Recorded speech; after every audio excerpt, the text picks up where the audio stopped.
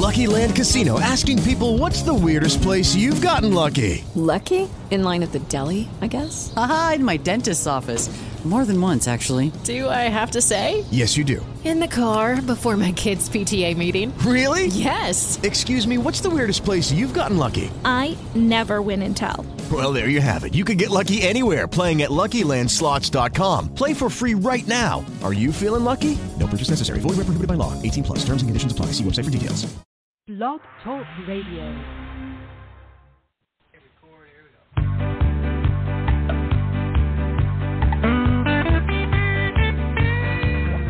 I'm going to a city that's set on a hill. Its ruler and maker is the Lord God above. Oh, I'm going to a city and it's set on a hill. And someday I'll be in heaven and there'll be no sorrow there. Oh, I'm going to a city, it lies four square. The gates are made of jasper. Hello, everybody. God bless you today. This is Susan Puzio, and I want to welcome you to the Prophetic News on Blog Talk Radio. We're also on YouTube under my name, Susan Puzio, and we also have Greedy Preachers TV, and we have our website, propheticnews.com. We have our 2 books on Amazon, Seed Faith, Can a Man Bribe God, which starting tomorrow and for 5 days, that book will be available on Kindle for free for you to read. So if you have Kindle, you could go there and read the book for the next, starting tomorrow for the next 5 days, and it'll be free. Also, we have our book, Paula White, Heretic in the White House, the miracle-selling huckster who became the spiritual advisor to the world's most powerful man. So those 2 books are available. And also, if you'd like to contact me, you could contact me, Susan at propheticnews.com, and I will answer your email, and I will look forward to hearing from you. So we have our special guest here today, Jackie Alnor. Here I am. Thank you, my only fan. Let's have a round of applause. How goes it, Susan? Well, it's interesting. That's all I can say. And there's always something interesting in life that pops up. And wow,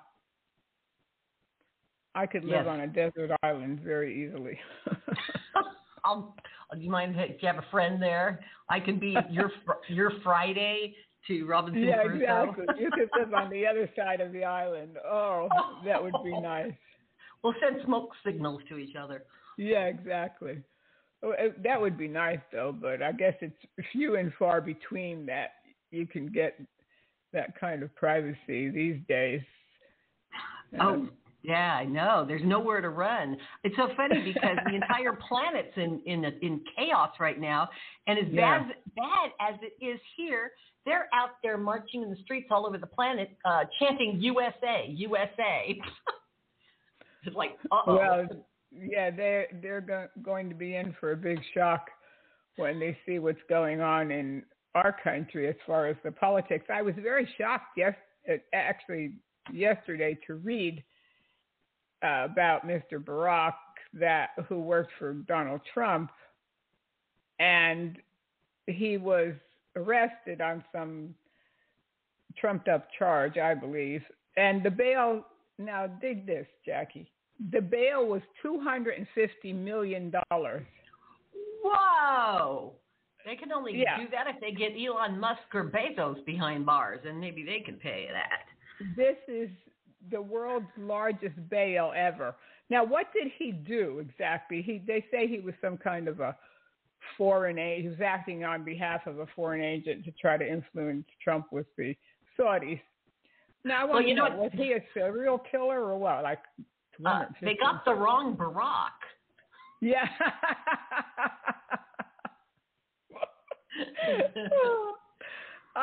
But the thing is, okay, we know, of course, Trump was flawed in many ways, But yet the hatred for anybody that surrounds him, and there's still some of these people from January 6th that are in solitary confinement. And I'm wondering, where's the lawyers? Yeah. When are the lawyers going to step up and help? The civil rights attorneys going to step up and help these people? I know. It's like USA 85. I mean, you can't chant USA for today anymore. It's, you got to turn back the clock, and go back in time to have a decent USA. It's nothing to brag about these days, especially under a hostile government as we're under. It's terrible. And not to mention the corporate involvement and censorship and, wow, all of that going on. And yet, as crazy it is as it is here, it's really further down the pit in these other countries. I can't believe Australia. Yeah, but that's the thing that I think when I used to travel overseas, especially to England, and I would see how things were going downhill there pretty quick because they were using the buzzwords like when you would watch TV, people would talk about my partner instead of my husband or wife. And this was back in the 90s. So they were already using terms to try to change the language instead of saying husband or wife. Wow. And there was horrible billboards. There's even a statue of Satan. And I wish I would have taken a picture of this statue, but there is one somewhere in downtown London that I ran into, which I thought was very... Baphomet? The statue of Baphomet, the that's horned what god? I saw. Yeah, maybe that's what I saw. But you don't really hear a lot about that. Of course, they have the 4 horsemen of the apocalypse there, I think at the entrance of Hyde Park or one of those parks. But I was very stunned to see that statue one time. But, we used to use the term partner in relationship to business partners. That's what it meant. Yeah. Yeah, you're in business together. So now they're saying if you're sleeping together, you're partners?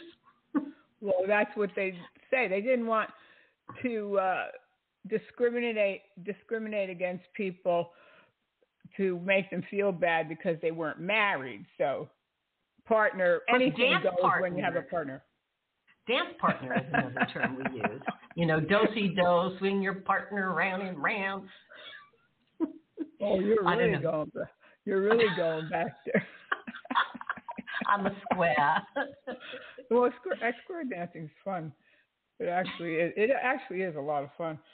But yeah, they had so much bad language back there on the TV and all kinds of sexual things that were going on. And this was like in the early 90s, and I stopped going to England in 97, but I noticed that. Yeah, you're right, because I remember hearing back in those days that they had nudity on television in the UK, and we had censors here. It was unheard of back then. Yeah. Here it was. But, of course, then they had tried to get England into the one currency when Europe stopped using different currencies. And then they stopped also. When you used to travel in Europe, you used to have to show your passport every country you went to. And they stopped that, too. So they were trying then to bring in this globalism like they're doing here now, is trying to let everybody cross the border and have no borders and just it's one world.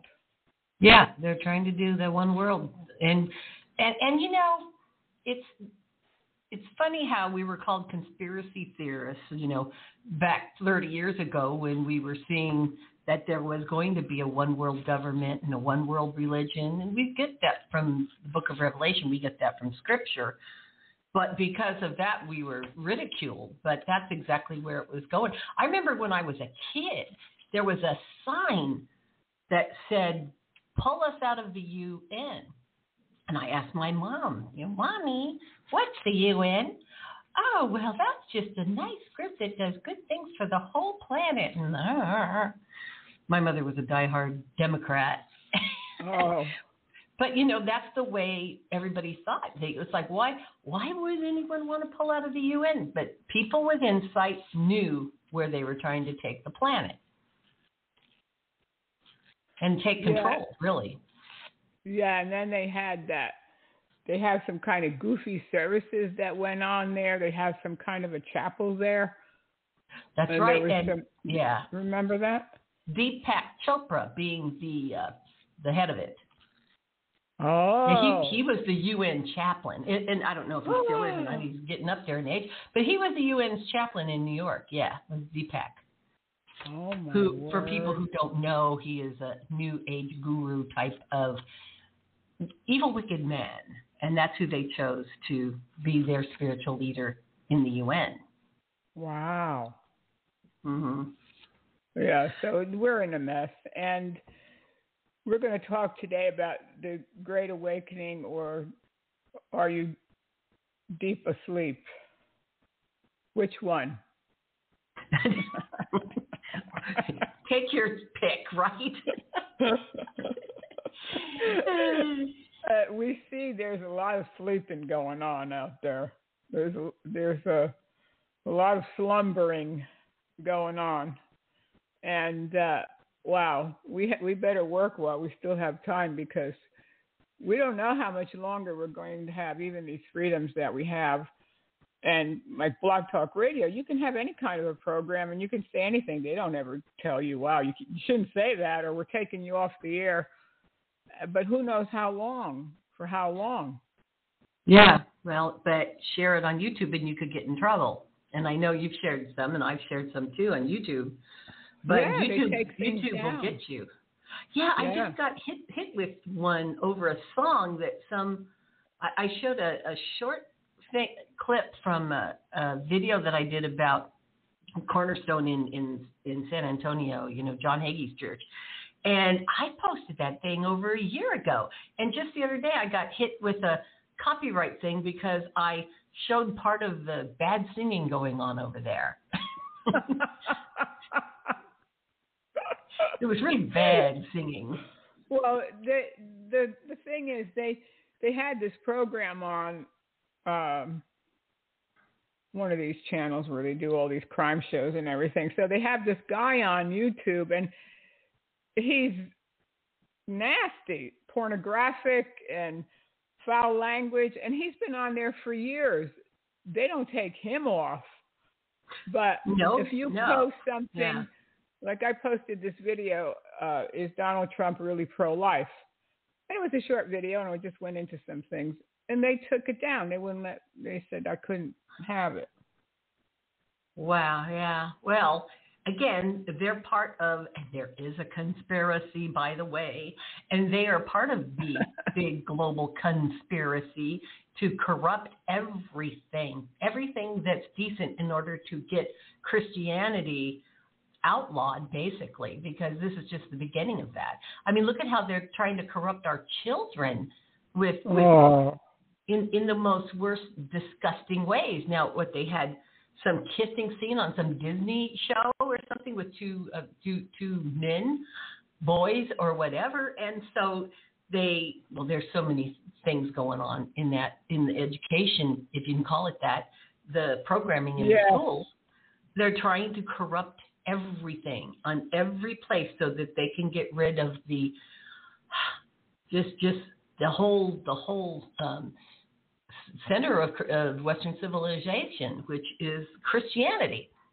And so that set them the standard, and they don't like that standard. And so they're all fighting against that standard. But it really is the devil who is operating in all of these people. I mean, look at the music industry. I mean, we had an occasional weird thing. Could this be satanic? The Hotel California, Yeah. There's no backward masking anymore, man. They're all straight out front with the devil. They don't try to hide who they are now. No. So we're in a bad situation, and we're the freest of them all. The rest are going down faster than we are. Well, not for long. We won't be. It's because I don't think the government is ever going back to any kind of conservative anything. I don't think they're ever going to allow it. I think it's just right. I don't see it. I don't see that ever happening again. Especially if you happen to support the wrong person politically, you become a political prisoner. Since when did that happen in this country? Where somebody gets a $250 million bail for supposedly being lobbying for a foreign government? Like, when did that happen? Wow. No, it's turning totally tyrannical. And there's nowhere for us to go. That's why it's sad. I mean, I don't know, maybe some of the Eastern countries, certainly not China, but my daughter lives in Japan, and she's, her contract is up in a year, and she's afraid to come back here. Yeah. That's pretty crazy. And at the same time, China is threatening to nuke Japan. So, Well, we don't know. We don't know what's going to happen. We just don't know. From day in and from every day, something new, and I'm shocked every day. I look at the news. I don't try to meditate on it because it's like, what can I do? I know that I can do something for the Lord, and I know that I can accomplish things that have eternal meaning to people with the kind of work that we both do, of course. So as far as the government, we can't fix it. It's beyond repair at this point, really. No, we just have to know how we can be a light in the darkness, because the darkness is encroaching everywhere. And it's sad because you try to tell a younger person who has their whole life ahead of them about what's coming, and that the birth pangs are just getting worse, closer together and stronger, and there's no turning back. And how do you tell a person who just graduated from college that, and yet not get them so down in the dumps? I mean, we know that it's painful. Even that's the way that Jesus put it. It's painful when the woman is in childbirth, but she looks forward to the birth of the child, and then the son is coming into the world, and then it's time to get excited. But in the meantime, it's not comfortable to go through that. I mean, the Bible does spell that out. And yet at the same time, when you try to get that across to somebody who doesn't know Jesus and who is just looking around them and seeing nothing but despair, it's hard to throw out that life preserver to them. I mean, because you can do it, but they don't like the storyline. And yet, unfortunately, there's so much rebellion. There's so much rebellion.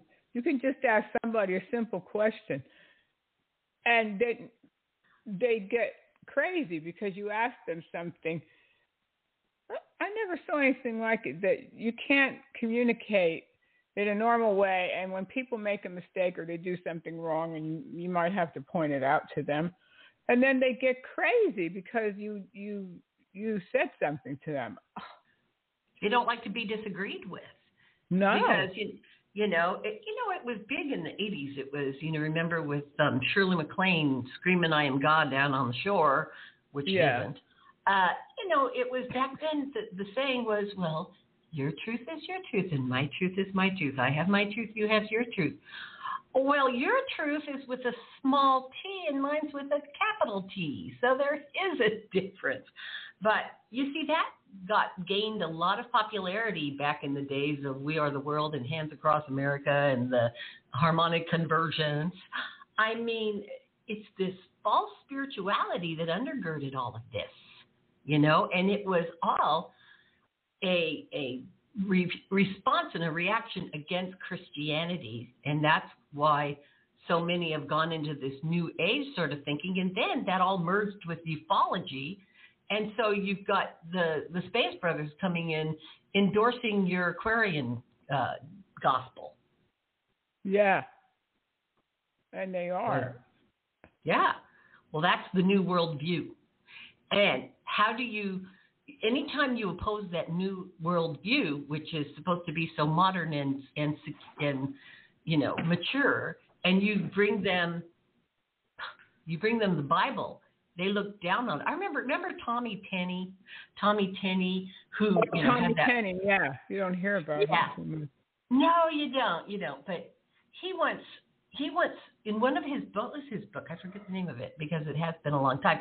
But he said that people aren't interested in old musky love letters, which is how he described the Bible. Remember that?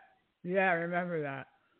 Yeah, I should look it up. But anyway, you see, it's those kinds of things that were brought into the church, and he was a regular on TBN every time. He was all over the place, yeah. Yeah, and I think that, Matt Crouch favored him and Kim Clement. And so, the God Chasers. That was it, God Chasers. Yeah, and these and it turns out, that these God Chasers, even according to him, don't want musky old love letters. That was just like jaw-dropping. So I don't care what happened to him.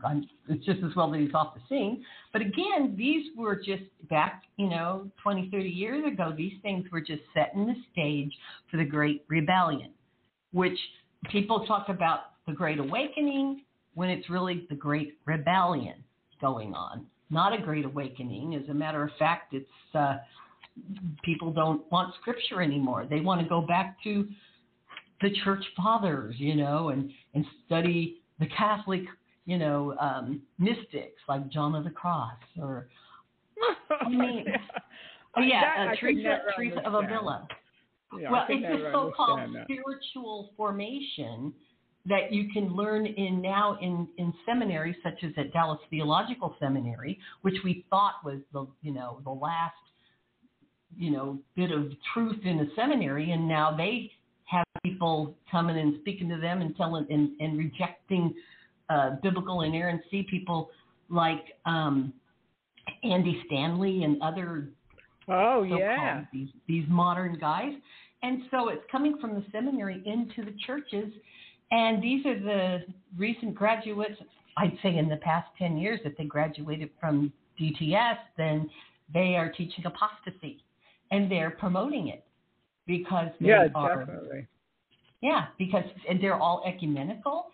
So the whole thing, the whole Christendom is asleep. See, and there is no great awakening if they don't awaken to their own condition. And they won't. They won't awaken to their own condition because like the Church of Laodicea, they are rich and they are in need of nothing, and they don't know that they're miserable, blind, poor, and naked. That's where we're at today. Yeah. As everybody's talking about the Great Awakening. Yeah. Well, if anybody needs a Great Awakening, it's most of these apostates that are out there. And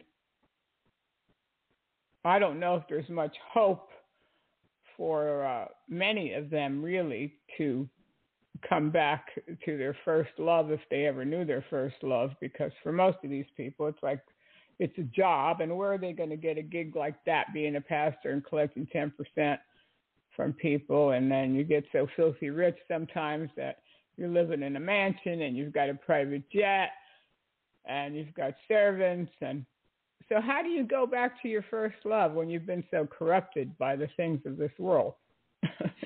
Yeah, and those mega pastor guys are the ones that all the little under shepherds of theirs are wanting to get, and so it's just very carnal. It's very Church of Laodicea, and for those who don't know what that means, it's the seventh of the seven churches that Jesus wrote the message to, the seven churches in the first 3 chapters of the book of Revelation, and they're the ones who are cold and lukewarm, or not in cold. He preferred that they were hot or cold, but they're lukewarm, and Jesus says he's going to spew them out of his mouth. And yet, if you look at the 7 churches, not just all existed at once, and they did, but I know that Pastor Chuck Smith and others have shown where it seems to be the evolution of the church until it totally de-evolves at the end and turns into the total carnal takeover. And that's where we're at today, prophetically, unfortunately. Now, but you see, when people understand Bible prophecy, those things may get them down, but they also see it and understand how close the Lord's return is, and that these things indeed have to happen, and people don't want it. It makes me think of Peter going to Jesus, and when Jesus was letting him know that he was going to be, turned over to the authorities and all that. Oh, be it far from you, Lord. And he said, "Get behind me, Satan," because that's the way it's got to go. And so right now we're faced with the same thing. Oh, let it be far from you letting the church face this right now, Lord. Well, sorry, but that's where we're at today. And so, we're in a prophetic time. Put it that way. Yeah, we definitely are in a prophetic time. And we didn't think it was going to happen so fast. I didn't think I would be alive to see all these things happen, that's for sure. So it's like a reality check. You're kind of punched into, you're kind of punchy from reality. Okay, this is reality. And I'm finding that I try to really protect myself from the coronavirus. I'm very, very careful. I don't let anybody in my house. And I try to stay away from people and protect myself because I'm not into getting sick. And even though people are vaccinated, they still can transmit this virus. They can still catch it. But I see a lot of people becoming very arrogant when you tell them like to keep their distance, or you're trying to keep them trying to get them to understand where you're at. They're getting very arrogant and aggressive. It's like, why won't you let me come close to you? Why won't you let me in your house? And they wouldn't have talked like that a year ago when everybody was afraid of the pandemic. But now when you're trying to protect yourself from it, they get very aggressive, especially if you're not vaccinated. Yeah, well, as a matter of fact, the dear president of ours said, if you're not vaccinated, you're a killer. Yeah, well, who's the killer? Who's the killer? Like, did they stop abortion? Who's the killer? Yeah, I know. Over there. Yeah, he's the Catholic, and he goes looking all pious and everything to receive communion, and it's just an amazing time, and it's not going to get any prettier until Jesus comes back. And I still hold on to the blessed hope of Jesus coming back at any time for his church, and that that back to the church of the seven churches, the Church of Philadelphia, he says he's going to keep her from that hour of testing that's coming upon the world. I hold on to that promise, because that isn't a theory of pre, mid, post, pre-wrath or whatever. No, that's just a promise of his. And I'll hold on to that. And that's why I don't get into the timing of everything as far as the rapture goes, but to hold on to those promises that he will keep us from that time, however he chooses. And but I thank God for that promise. And, I be part of that Church of Philadelphia and not slip into the Church of Laodicea. No, I never go back there. Never. I know in whom I have believed, and I know that as long as we follow the Lord and we follow his word, and he's going to be with us. He's going to protect us, and let's listen to a great old saint of the church, and these things that we've been talking about during our introduction here is so it so applies to Walter Martin, and how he took a stand. What was it? Almost 40 years ago, 35, 40 years ago, and he took such a bold stand at his time, and he had so much insight and foresight to see the things that we're seeing now. And he was banned basically from so-called Christian television. And I'm going to talk to you after I play these two clips, Jack. You have these two clips from Walter Martin on TBN. And then, of course, I want to talk to you about how he felt about it. And we'll go into that. But let's play this first clip And this is Walter Martin on TBN I guess it was in the early 1980s when this happened. That's about 85, 86. Okay. And this is about a 5-minute clip. Well, you're Mr. Controversy. You stir up the devil, don't you?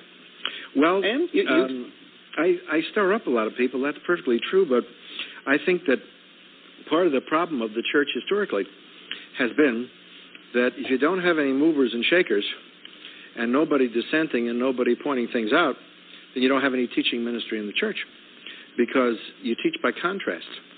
And the Christian church, his days of the church fathers till today, has been controversial. There's nothing wrong with controversy for the sake of truth. It's controversy just for the sake of controversy that's a sin. Yes. And controversy that speaks the truth in love is a biblical command. And at Christian Research Institute, which I direct, we specialize in dealing with the cult, the occult, non-Christian religions, and apologetics, which is the defense of Christianity. Now, the gentleman who was on before me was talking about Berkeley, and you were asking him questions about what the attitude of the professors was, and so forth. And it's obvious that they're secularists. I know I've taught in university and college and seminary for many years, and they obviously are antagonistic to theism and to Christianity. Now, what would it be like if the church never, ever gave anybody any answer? Supposing all you did was go on television and smile at the camera and say, Jesus loves you. And the person out there says, yeah, but what am I going to do with this contradiction between this passage and that passage? Jesus loves you. What am I going to do about, this passage obviously teaches that Jesus is the Archangel Michael. Jehovah's Witness says that. Well, Jesus loves you. We're going to pray for you. You know what you're going to do?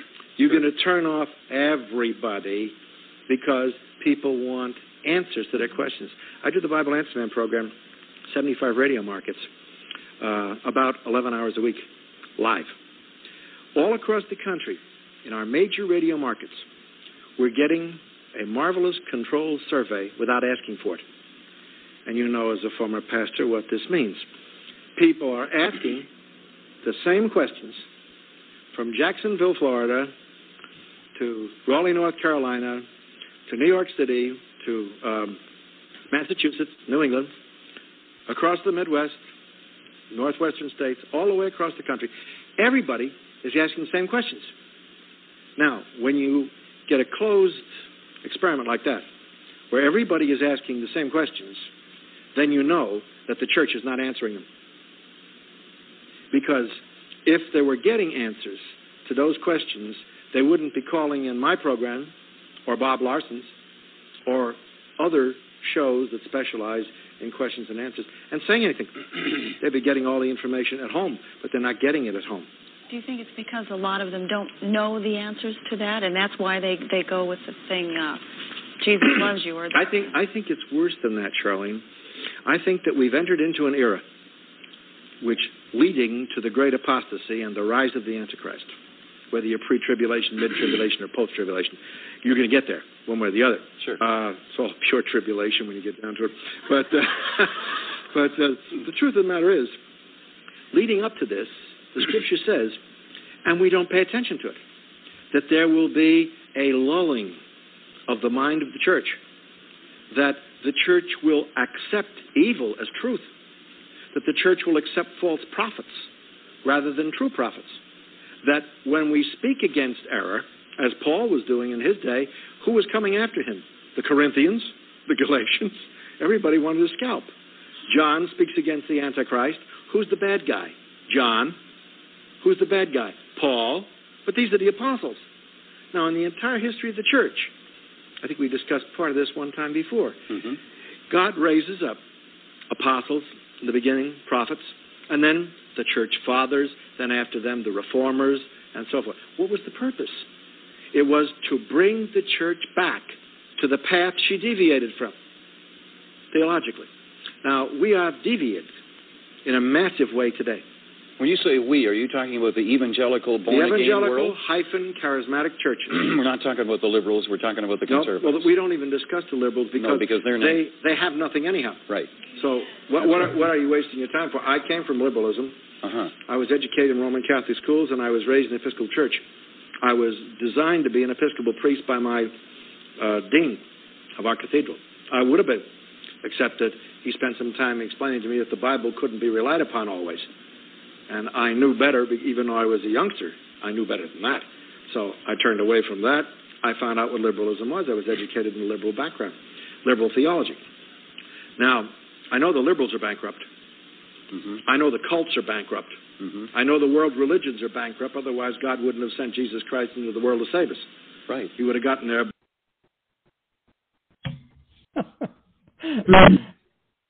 Yeah, that sounds pretty prophetic of just seeing the roots of what we see in full bloom today. Yeah, very prophetic. He was our brother, that's for sure. I know, and there's no one like him, and the one who replaced him ain't nothing like him. Can't light a candle to him. Unfortunately, you know. That's sad. I'm going to play this next clip from the TBN program, and then we'll talk about the background and then about his reaction, since you knew him personally, to how he was treated by TBN. Let me pull up this second clip here. Here it is. Okay, here we go. It's about 6 minutes. And they're asked direct questions on national television. I mean, right out in the open. Specifically, do you believe this? They won't answer them. You have such leaders as Norman Vincent Peale, big power of positive thinking image. And Peale goes on the Donahue Show. That's coast to coast. That's the biggest talk show you've got. And they got to discussing Christianity. And Donahue asked him point blank, is the only way you get to heaven Jesus? No. I mean, after all, if you're sincere, what's going on here? This is the former pastor of Marble Collegiate Church. I mean, this is a leader in the American Protestantism. And they get in the middle of the dialogue on the subject of what people believe, and they're criticizing Dr. Peale for some of his views, some of the people. And Donahue says, oh, the hell with them. This is the people that are criticizing false doctrine. To hell with them. Peale says, right, to hell with them. Well, I mean, doesn't anybody ever anymore get excited in the presence of evil? Nobody wants to come out and say what's wrong for fear that they're going to be criticized, for fear that they'll lose their constituency. See? Now, the truth is that if you preach the gospel like it is, and you defend the gospel the way you're supposed to, God will take care of your finances and your constituency. He promises to. Sure. See? You do not. That's good. You do not get up and tell people what they want to hear to get their pocketbook. Are you suggesting that's going on today? I know it's going on. I mean, I can turn on my television set and I can see it. I mean, there's one major TV network, not this one, Christian TV network, where the host has got to have his tear ducts connected to his kidneys because nobody could cry that much. I mean, how could you possibly miss? It's every other minute. Money, money, money. Well, there's nothing wrong with asking for money for the Lord's work, but when that is predominant in your approach, it is a turn on. Sure, it is. When I went to a big TV network not long ago, I won't discuss which one for the sake of public relations. I went there, and they told me that I should speak as the Spirit leads me. Well, that's fair, isn't it? The Spirit leads you, you should speak that way, right? Okay. So as I got up to get on the stage, they handed me a slip of paper like this. It said, try and be positive in everything you say. I want you to tell me how it's positive to tell somebody they're going to hell. Tell me. How positive can you get? You're going to hell. You're going to hell.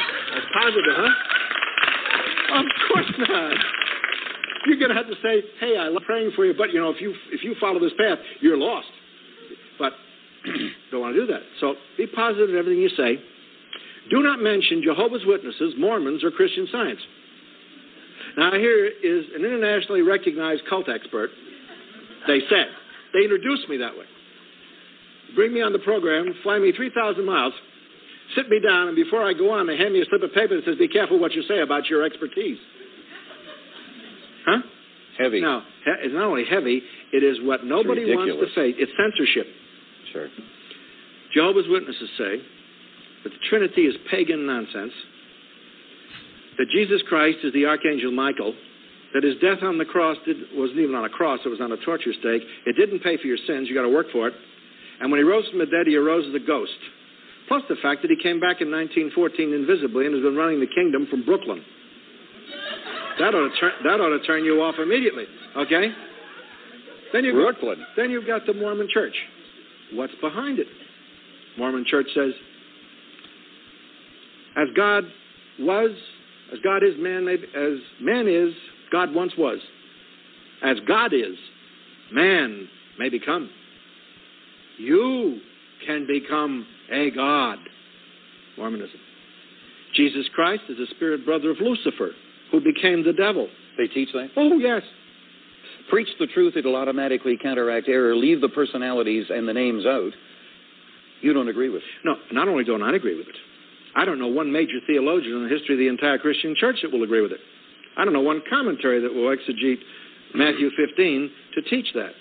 Now, if you really want to get technical on what the texts say, 47% of the New Testament, according to this, who's one of the greatest living New Testament scholars, is apologetic, which means defending Christianity. Yes. If you could just turn the truth loose and let it do its job and not defend it, why do you have all the admonitions in the Scripture? Contend earnestly for the faith once for all delivered unto the saints. For the time will come when men will not put up with sound doctrine. They shall gather to themselves teachers who will tickle their ears, and the truth of God will be turned into mythology. Reprove them, rebuke them, exhort them with patience and teaching. Where's the rebuke? Where's the reproof? Where's the exhortation? Now, what happened to Peter? Chewing away in 2 Peter on the people that are pushing the truth into the background. Sure. What about Paul? The people who suppress the truth in unrighteousness. What is censorship but the suppression of truth? If you can't speak, you're violating the First Amendment of the Constitution. Mm-hmm. I'm not attacking the cults. I spent 35 years of my life bringing people out of cults to Jesus Christ. Which is a great... Yeah, applause. I'm telling you, he is our brother. And yeah. I love I was just going to say about the First Amendment, right? Yeah. Because that's what we're going through now. He was saying they're coming against the First Amendment. That's exactly what everybody's doing right now. Yeah. And I love what he said that just do the Lord's work and he'll take care of your finances. He was so right. And he was so sincere and so earnest in his beliefs. So, Jackie, give us some background on your relationship with Walter Martin, and then how did he feel about what happened after this broadcast, and tell the people what happened. Oh, yeah, it's a long story. I do, by the way, because I'm not going to get into all of it, but I wrote about it in a two-part article on the Christian Sentinel webpage called The Dueling Bible Answer Men, and I pretty much give the story there. But before I even get into that background, I just wanted to clarify something. When he talked about the tear ducts being attached to the guy's kidneys, he was referring to PTL Club and Jim Baker. I thought so. Okay, this was before the whole Baker scandal, okay, before it hit. And then the ones who flew him out to the East Coast to be on the program and told him, watch out what you say and blah, blah, blah.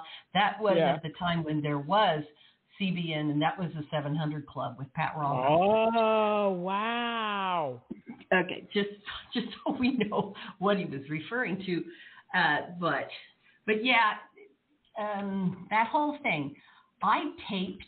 This was, like I said, back in 85, 86, and very few people had VCRs, and I decided I wanted to get the video of it. And so,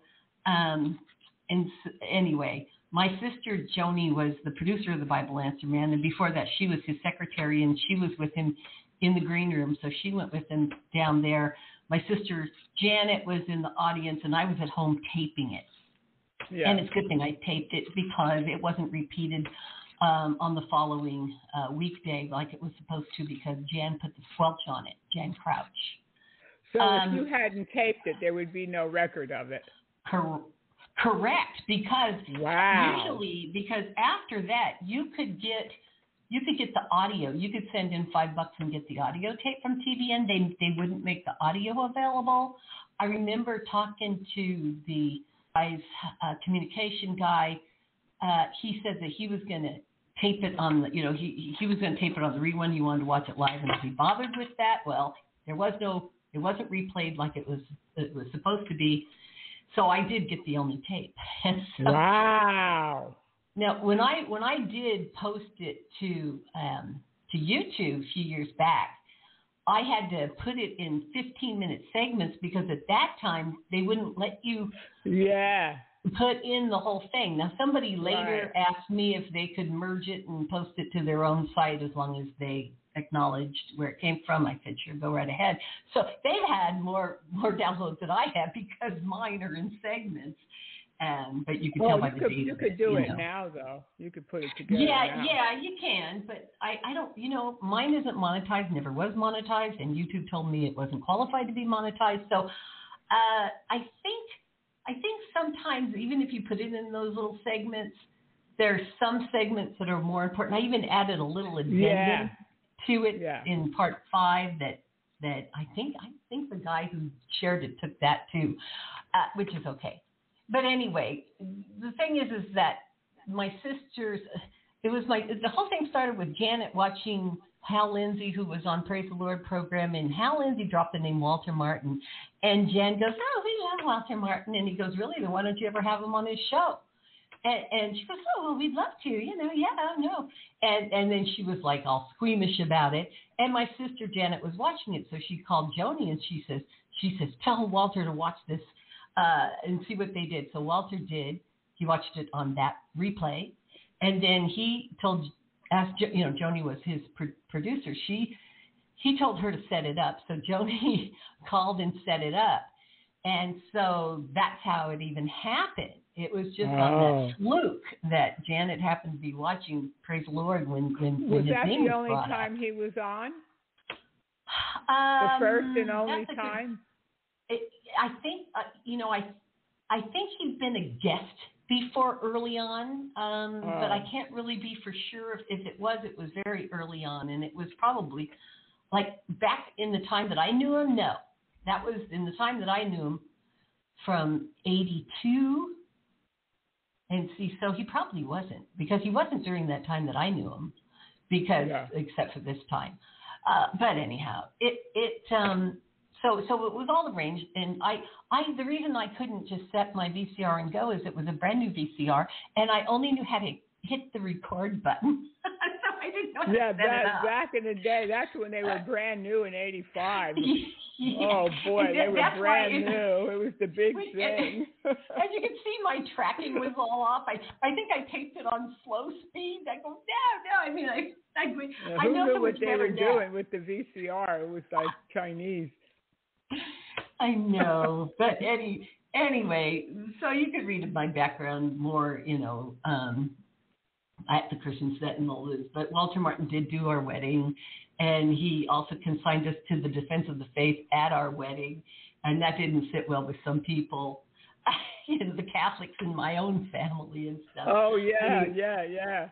I have lots of Walter Martin stories because we were totally involved. My husband ended up being his news editor, and boy, then there was drama on that. Oh my goodness, but Walter Martin really was one of the rare ones back in the day. But he was really my issue with him, looking back, was he was really ecumenical.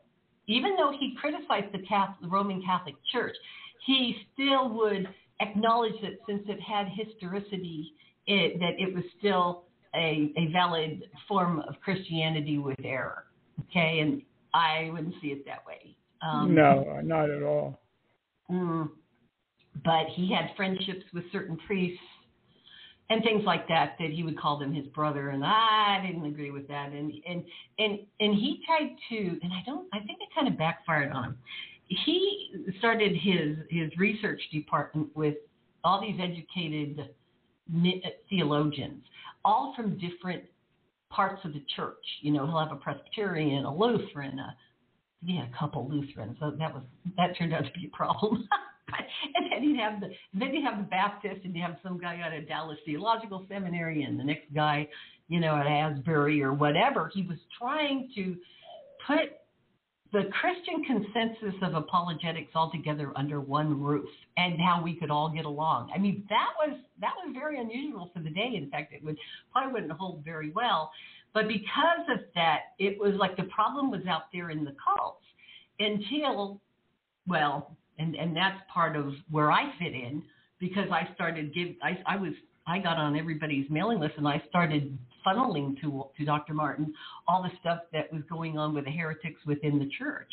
And you know, so that started, then he started, you know, and at that same time he was taking issue with the what do you call it, the self-esteem, the gospel of self-esteem. Robert Schuller.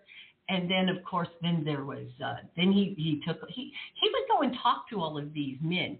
And he, you know, when he went to talk to Dr. Schuller about the gospel of self-esteem, and Schuller was all friendly and nice to his face, even gave him tickets to the great extravaganza for Christmas with, you know, the donkeys and the camels on the stage and everything. And Dr. Martin took his wife and was very impressed with it. But he also went in and he went with one of his Baptist researchers, and they went to talk to Frederick Price to confront him over the born again Jesus stuff and some of the word faith stuff. So he would actually go and talk to these people. He was trying to. I had funneled over to him from the newsletter. I still have that original newsletter from Kenneth Copeland, in which he made the claim that Jesus never claimed to be God, just that he walked with him, but he never said he was God. And so that really, and so then when I gave that to Dr. Martin, he said, well, you know, he has just entered the kingdom of the cults. That's how he put it. And so I ran into, because he. Do you still have that information? Yeah, I have it. Oh, I sure do. Oh, wow. We need to work on that. We need to do a whole program on that, because that is hidden. Yeah. But, you know, you see, he would always go to the source, and he always would, and he was kind about it. He was very authoritative about it in a way. Yeah. Where, you know, this is what Scripture teaches, and you were going against that, and he would give the people a chance to defend it. But you see, that was part of this reason, I think, that he had to have researchers from all walks of Christendom. He didn't have any Catholics on staff, I will say that, but he would have them. He would have debates with them, and he went on John Ankerberg's show and debated Mitch Pockfalter or Mitch Pacwa. Yeah, those are still available. So he actually hired you. Were you a hired researcher? He actually hired researchers to work with him. Here's the funny thing. Yeah, of course, he had a whole research department. That's why it was called the Christian Research Institute, which is why it shouldn't be called that today, because there is no researchers that sphere right now. Well, there should be. Yes, but that was a hijack. Yeah. That's something else. That's also in my article online, the dueling Bible answer men. But no. Well, right. What was I saying? See, that's my senior moment. I forgot what I said. Yeah, I know. We're talking about the fact that he. that he had everybody but Catholics. Well, you see, because he wanted to keep the doors open to every element within the church, you know, that way, just like when why am I forgetting his name all of a sudden? Yeah, but how many researchers did he have? At least 10. At least 10. Wow. I Paid could probably still researchers, name full half of time. them. Yeah, full time. Full-time. Oh, I know what I was getting at. No, you know what? I was his undercover researcher, and the reason why I couldn't be hired is because I didn't have at least a master's degree. He had to have the credentials. And see, this was the irony of the whole thing. He had this big thing about credentials, and he even helped a lot of the researchers to get their master's degree. But I didn't at that time. I didn't even have an undergraduate degree, and so I was too helpful to him to work in any of the office positions or anything like that. But he would go and get this chelation therapy, and I would come over there. My sister Joni would take him over there. It was a treatment that he had to have for his foot. Oh yeah, I know about chelation. Yeah. And so she called me up, bring for me to bring him all my research, and I'd be sharing the research while he's having this chelation therapy, laying there without his cute little wig on. It was so that's where I would meet with him. It wasn't so much, but you see, I went to his Bible study, and this was, we went to his Bible study for years, and at Melody Land, and then again at Newport Mesa Christian Center, and so in fact, one of my friends, Randy Shelton, that's where we met. We both attended that Bible study. Wow, so you and Randy go way back. Oh yeah. And anyway, the researchers never showed up except when they were replacing Dr. Martin when he had a speaking engagement and wasn't in town. And then everybody would get there, and it wouldn't be Walter, and we'd groan and moan. But at the same time, that was, that none of them cared to sit under his teaching. I know more about his teaching than any of them because they didn't sit under his teaching. Yeah. And see, that's the irony of it. And here's the other irony of it, is when he brought Hank Hanegraaff in, it was to help with the foundation, in other words, to get grants and that kind of thing, because he was supposed to have been a good whiz at fundraising. And so he had nothing to do with the ministry side, but more of the administration side of CRI. And he didn't know anything about the ministry whatsoever. And but anyway, that's another long story that I spell out. And he wouldn't even qualify to be a researcher according to Walter Martin's requirements. So he wasn't a researcher. And I couldn't be hired as a researcher without a master's degree either. So, Well, back in that day, was he able to get grants for his work? Because it's kind of hard to get grants doing this kind of work, I would say. Yeah, no, but he did. And there were different ways where he could get those things. There's certain people who would fund stuff, the deep pocket guys that I'm not real privy to all of that. I just knew that was going on. And that was the purpose of bringing in Hanegraaff. And so he certainly had nothing to do with the ministry side. But anyway, it was, I had a good working relationship with him, but he knew me from the Bible study, you see, not from the employment side of things, but from the Bible study. And then, when my sister was his secretary and stuff, and he'd have different speaking engagements, her and I'd help. We go along and we'd run the tables, and sell his tapes. And, oh gosh, that's what everybody did. They bought cassette tapes back then. Remember that? I know. I still have a whole drawer full. So do I. Actually, after he passed away, all of his tapes were found in the garbage in the back of CRI after he died. Hank Hanegraaff threw them all away? Yeah, well, yeah. Nothing happened without his permission. They were all dumped. And so then his daughter, Jill, who now is waltermartin.org, she's online.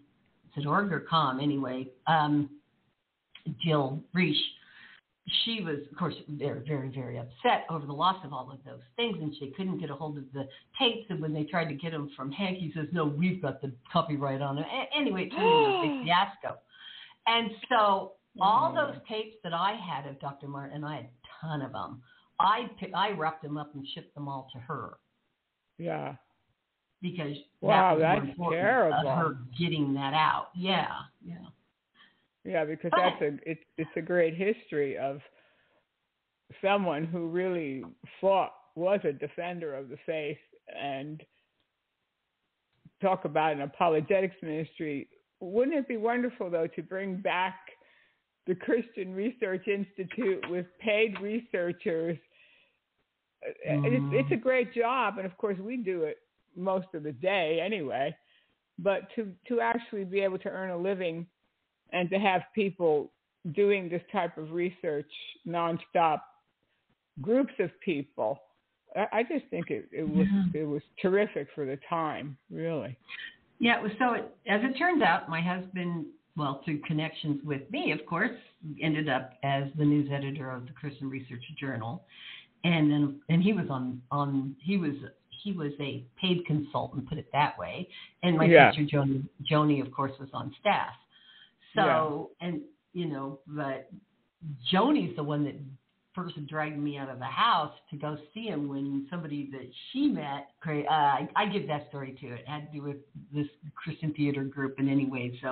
So I didn't want to leave the house and go anywhere, and she dragged me over there, even though I had been familiar with Chuck Smith. That's another element of it. So it turned out eventually I'd start going to Calvary Chapel and then going to Walter Martin's. Well, his study was on Sunday mornings at Melodyland, and then later, like I said, the other place, Newport, and so I would always go to Sunday.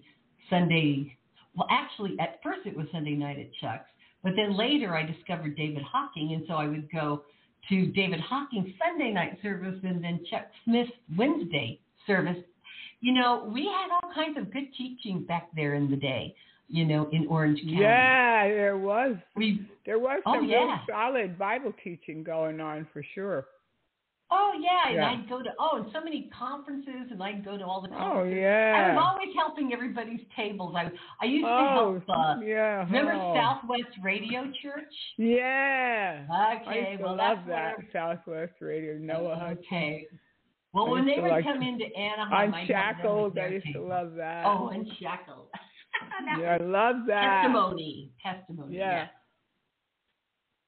So, I would help them with their tables, too. And I would help everybody with research. I helped Dave Hunt with research. He'd assign me to things, Dave would.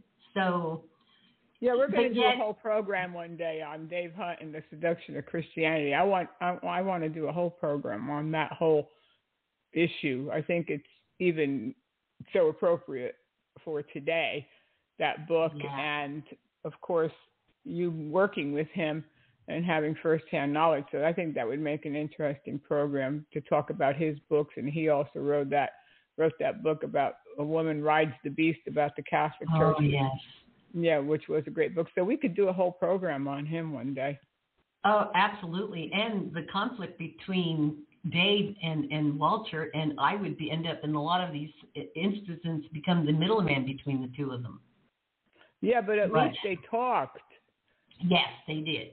They did. And they hashed things out. So at least Dave wasn't afraid to answer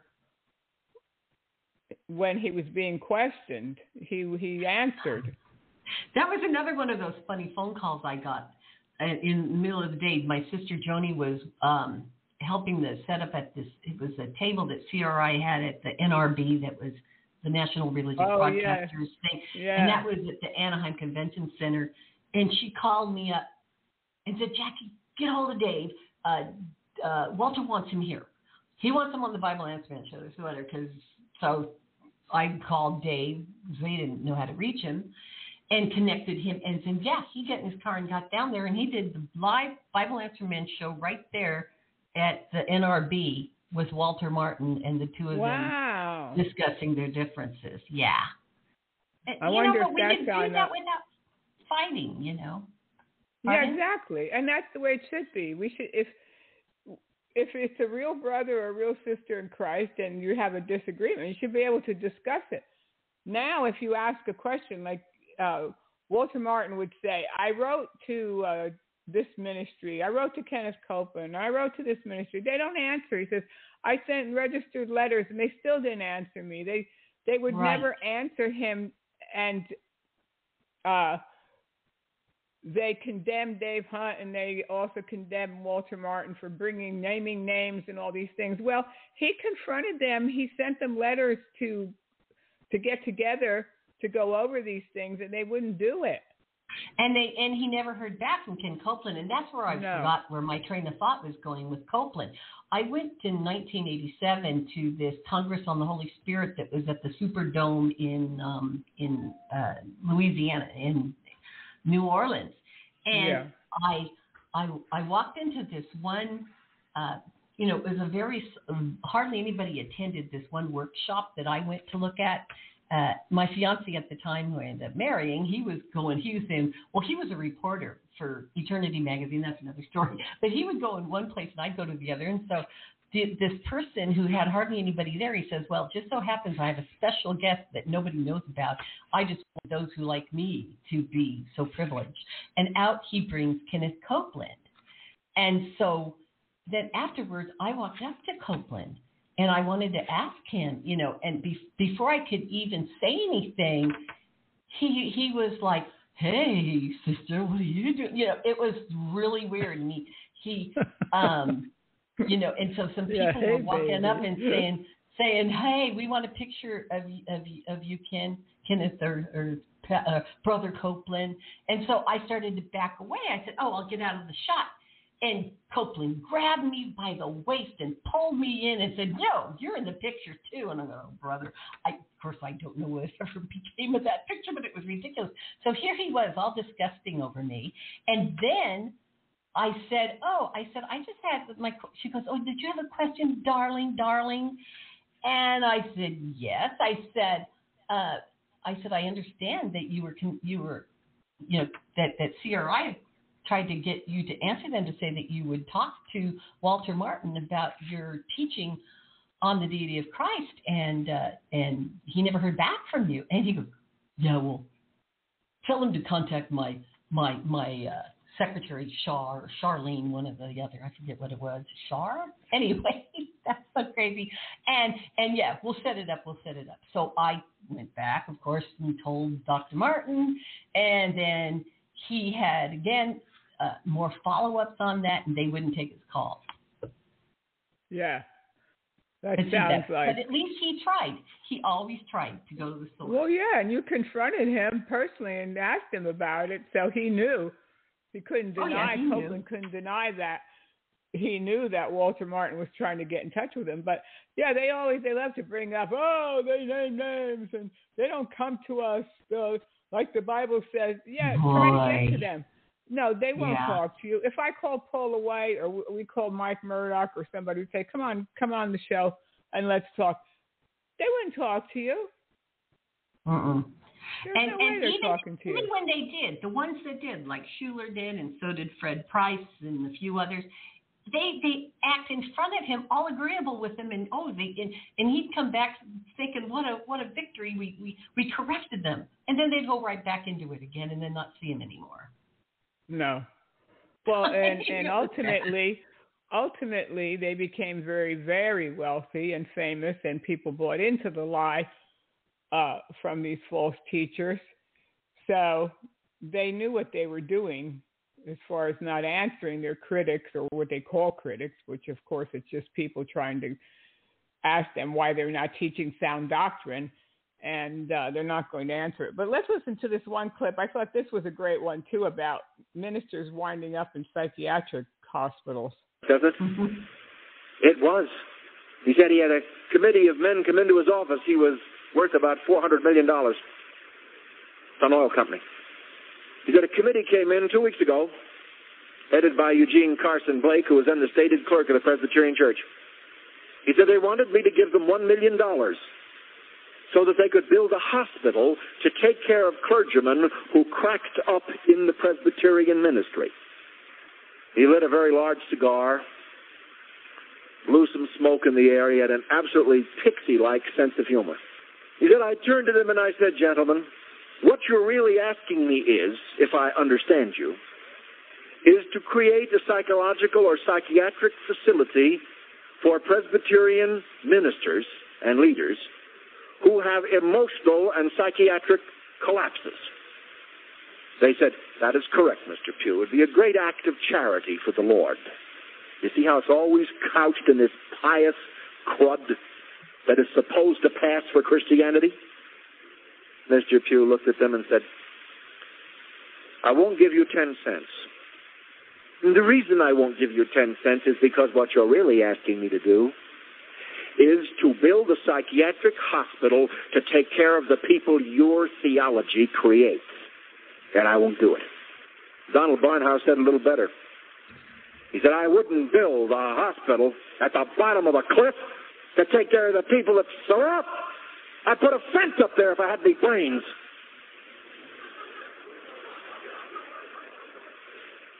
The fence is the gospel. The people at the bottom looking for the psychiatric hospital were the people that didn't believe it. It doesn't mean that some Christians don't get sick. They do. But the ratio is amazing when you make a study of it.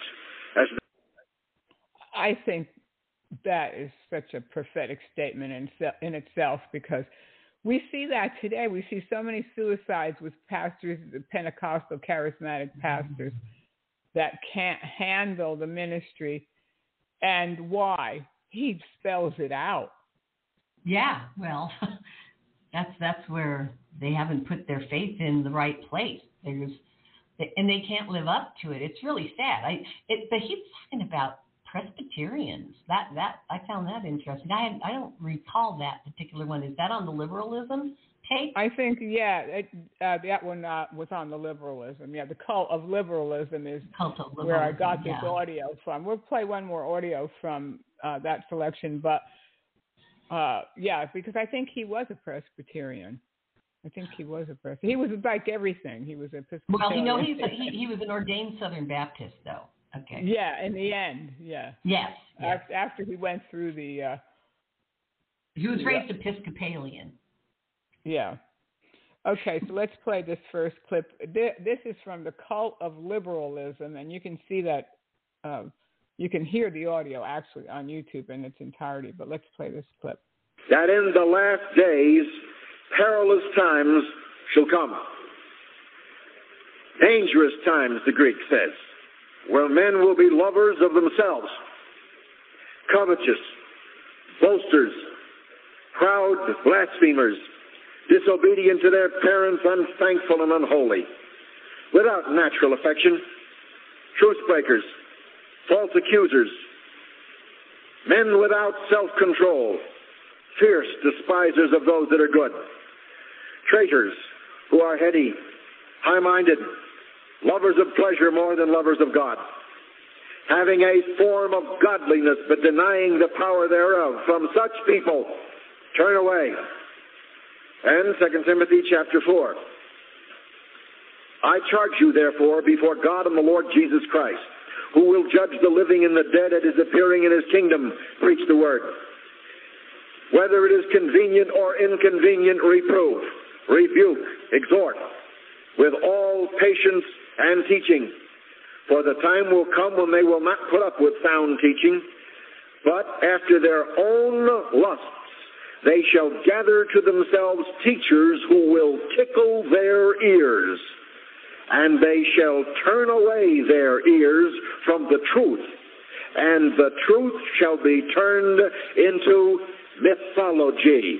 In fact, the word in Greek is the word for myth. But you watch in all things, endure affliction, do the work of an evangelist, make full proof of thy ministry. I am now ready to be offered, poured out like an offering, he says. The time of my departure is near. I fought a good fight. I finished the race. I kept the faith. Henceforth there is laid up for me a crown of righteousness, which the Lord, the righteous judge, will give me at that day. And not to me only, but unto all them that love his appearing. In these two passages, we have an introduction to the spirit of the age in which we now live. A spirit which is characterized by rebellion, by lawlessness, by men who are obsessed with love for themselves, turning inward to their own worship rather than outward to the worship of God. Men who are covetous, boastful, proud, blasphemous, disobedient to their parents and authority, unthankful and unholy. People described here who, verse 5 is your key to understanding who they are. They have a form of our religion. The Greek says they have the form of the religion of Christ. But they do not have the power of it. He is talking about people who say they're Christians. People who profess that they are disciples of Christ.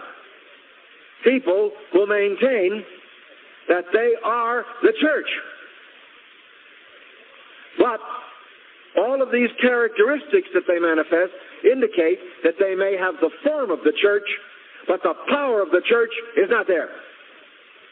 Because the power of the church comes from the risen Christ and from the Comforter, the Spirit, the Teacher, who is to lead us into all truth. We have, for more than 100 years, been under sustained attack in the United States in our theological seminaries, church-related schools, and our churches.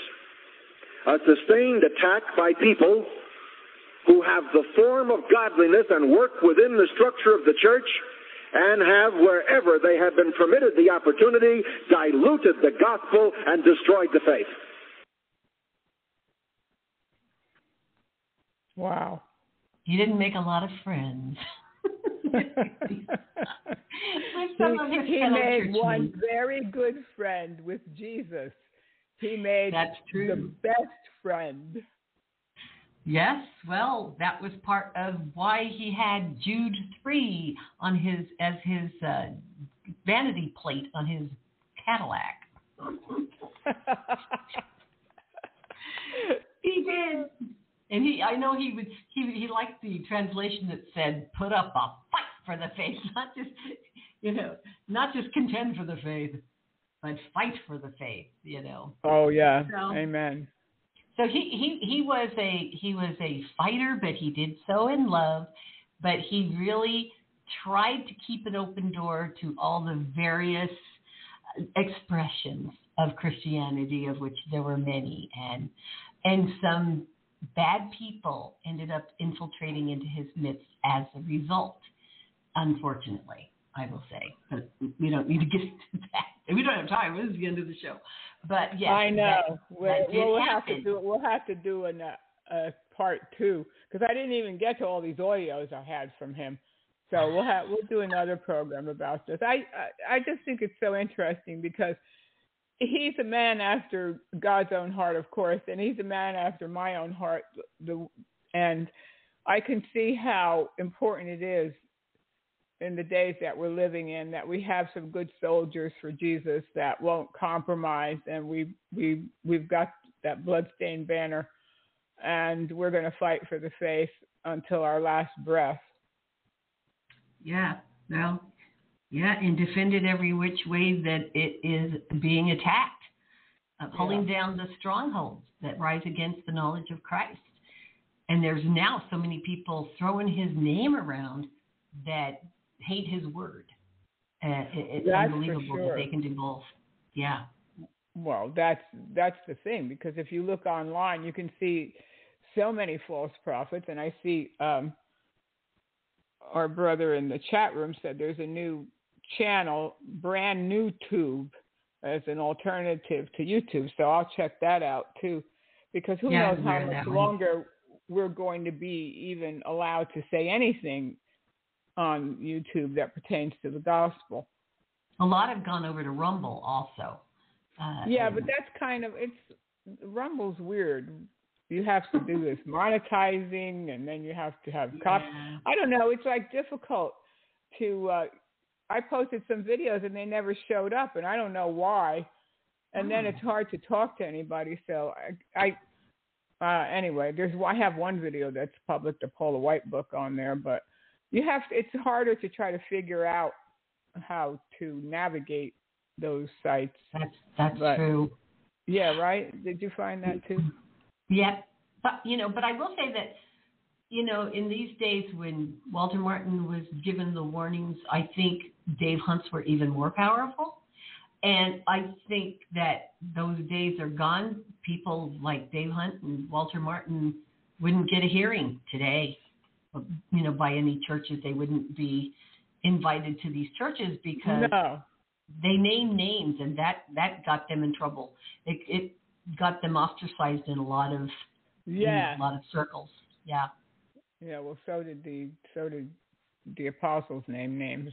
So did Jesus name names. Like, how are you going to warn people about false prophets if you can't name the names? But that's their defense, and they prey on the fact that they could say things to people that don't know their Bibles, and people are going to buy it. I was telling you about this video I made about Hank Kuhneman, and somebody made a comment about the way I dealt with it. But the fact that Kuhneman actually repeated what I said about, we're going to take seed faith money here, and we're going to hold up the money to God, and you're going to tell God what you're believing for, but don't think you're buying a miracle, because if you believe you're buying a miracle, you won't get anything. So it got into his head, what I'm saying and what other people are saying about the miracle selling. So well, all that is a wolf trying to get a little bit more fur over those, or more fur over those teeth, so they won't be seen so easily.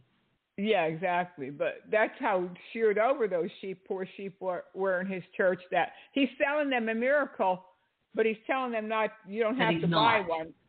And he's actually taken up money to tell them that they have to sow the seed in the ground, which was going into his bank account. That was the ground.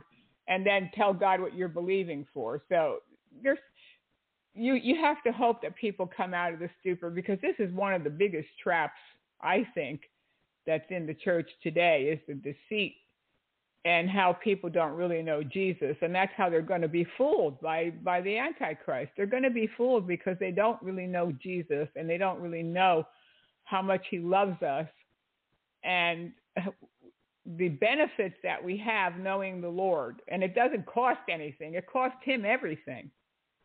But there's that pandemic of people wanting what their itching ears want to hear, and that they're the ones that are producing these guys themselves, because that's where the money is, and that's what they want to hear, and that sounds good to them. It's like the secular world has their motivational speakers, their Tony Robbins or whatever, and so they need these guys to give them some sort of magic elixir to have their carnal desires met. Yeah, it's sad. It's very, very sad that people are so fooled to think that they have to pay money to get things from God. But yeah, they're doing it. They were going up there, these poor people walking up to the front with their checks, and you just feel so bad for them.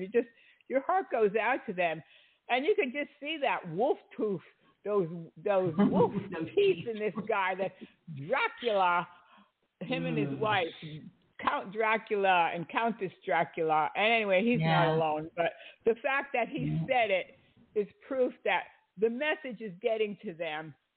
And if they have any conscience at all left, and if in the nighttime God speaks to them and it comes to their head that maybe some of these people will repent. Some of them are too far gone, but hopefully some of them will repent and get right with God. It would be a wonderful thing. But anyway, that's our program for today. And, we have a couple of things. BitChute, ODC. Anyway, there's a couple of channels that we have to check out. But anyway, Jackie, tell people how they could get a hold of you, your website, your Facebook, and your book also. That I know your book is available for free to read. Yes, and they can go to ChristianSentinel.com. If you don't know how to spell it, just look up my name, and you'll go right there. And also there you can sign up for my monthly newsletter, and also look me up on Facebook. Just look in my name. You could also subscribe to Christian Sentinel as a join the group there on the Facebook as well. So, you know, and so what are my your book is plans online. now that you've gone off Blog Talk Radio? And so, well, yeah. Well, because, and I'm glad that I can still hang out with you from time to time because always have an outlet. Yeah. But it was taking up so much of my time, and I'm in the middle of writing another book, and that I'm also building up a introduction to Bible prophecy Bible study. It's going to be a 6-part series just for people who need to know where Bible prophecy is today and how it applies to the signs of the times that we're seeing, but a basic understanding, because a lot of people, a lot of Christians weren't taught this and haven't really studied it systematically much in the church, and so I want to make it easy for beginners to go through this. And my sister Joni, who I refer to in this talk, she was Walter Martin's producer. Anyway, has a home fellowship that she wants to get started back up again. And so I'm going to launch that with her, you know, it's going to be a 6-part series. Some of it might be in person. Some may be on Skype or something, Skyping in. And that'll be in Southern California? Yeah, it's in Orange County in the Orange area. And so it's going to be a women's study. So if any women are interested in that, you know, give me a shout out.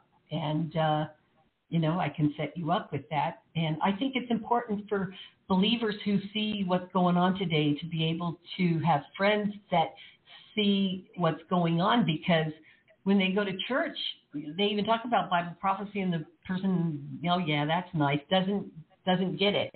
So I used to do a Women on the Watch conferences. Yeah. Back, you know, 10 years ago or so. I think my last one was in 2011.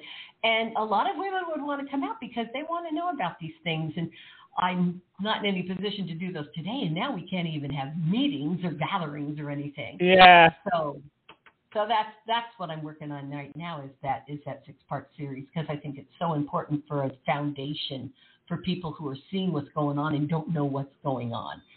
So that's kind of, stay tuned. Yeah, so stay tuned, and don't forget to check. She's got a public Facebook page, Jackie Alnor, Alnor, and so you can contact her there, and also her website, ChristianSentinel.com. You can contact her there, and if you're in that Orange County, California area in September, you might want to attend those Bible studies. So, Jackie, great program today. I enjoyed it very, very much. Me too. Good reminiscing. Yeah, it's so appropriate for the times we're living in, and we thank God for men like Walter Martin and you being able to have a relationship with him, and for you to be able to share what went on back in the day. Some people might not know or remember, but it was great. So God bless you, and we'll do it again in a few more weeks. Sure, looking forward to it. Yeah, I am too. Okay, God bless. God bless. Bye. All right, that's our program for today, everybody. Thank you, everybody in the chat room, for stopping by. I appreciate it. I appreciate your comments and your participation. God bless you all, and thank you all my listeners around the world. Special shout out to the South African listeners and our United Kingdom listeners and our listeners in France and Australia, New Zealand, Germany. Hi, everybody, and God bless you. Thank you for being here and for being a part of what we're doing. And stay strong in the Lord and the power of his might. And don't remember the most important thing today. If you don't know the Lord Jesus Christ as your Lord and Savior, you can know him in a real way, and you can have forgiveness of your sins, because we've all sinned and come short of the glory of God. And we have a free gift of salvation and eternal life from the Lord Jesus Christ. And Romans 10:10 says, confession is made with the mouth unto salvation. Confess your sins today and ask Jesus to come into your life and to be the Lord of your life. And it'll be a decision that you'll never regret. God bless you.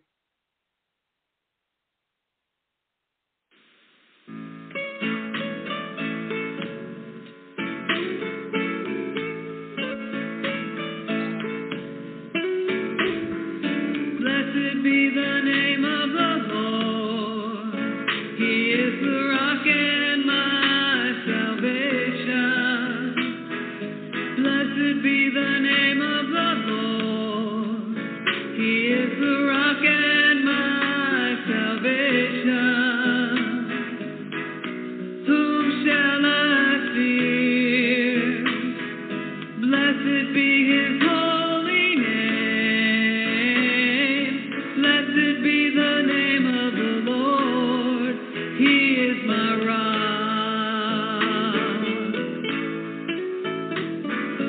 Blessed be the name of the Lord. He is the rock and my salvation. Blessed be the name of the Lord. He is the rock and my salvation.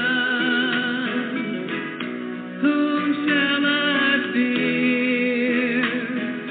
Blessed be his holy name. Blessed be the name of the Lord. He is my rock.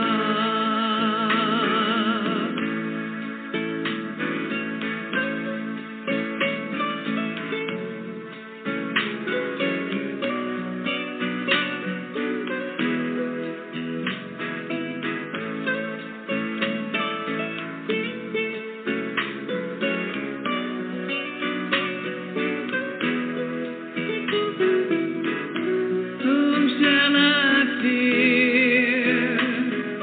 Blessed be his holy name.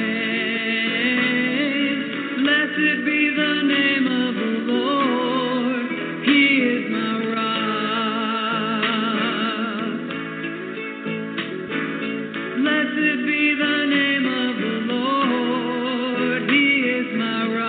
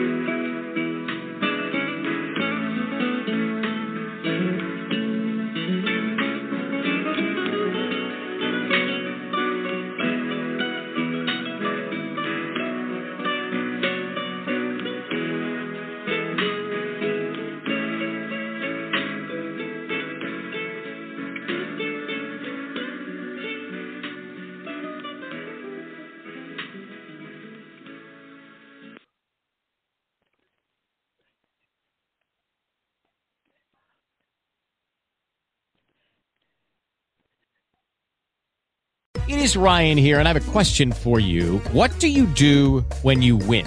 Like, are you a fist pumper, a woohooer, a hand clapper, a high fiver? I kind of like the high five, but if you want to hone in on those winning moves, check out Chumba Casino. At ChumbaCasino.com, choose from hundreds of social casino-style games for your chance to redeem serious cash prizes. There are new game releases weekly, plus free daily bonuses. So don't wait. Start having the most fun ever at ChumbaCasino.com. No purchase necessary. VGW Group. Void where prohibited by law. See terms and conditions. 18+.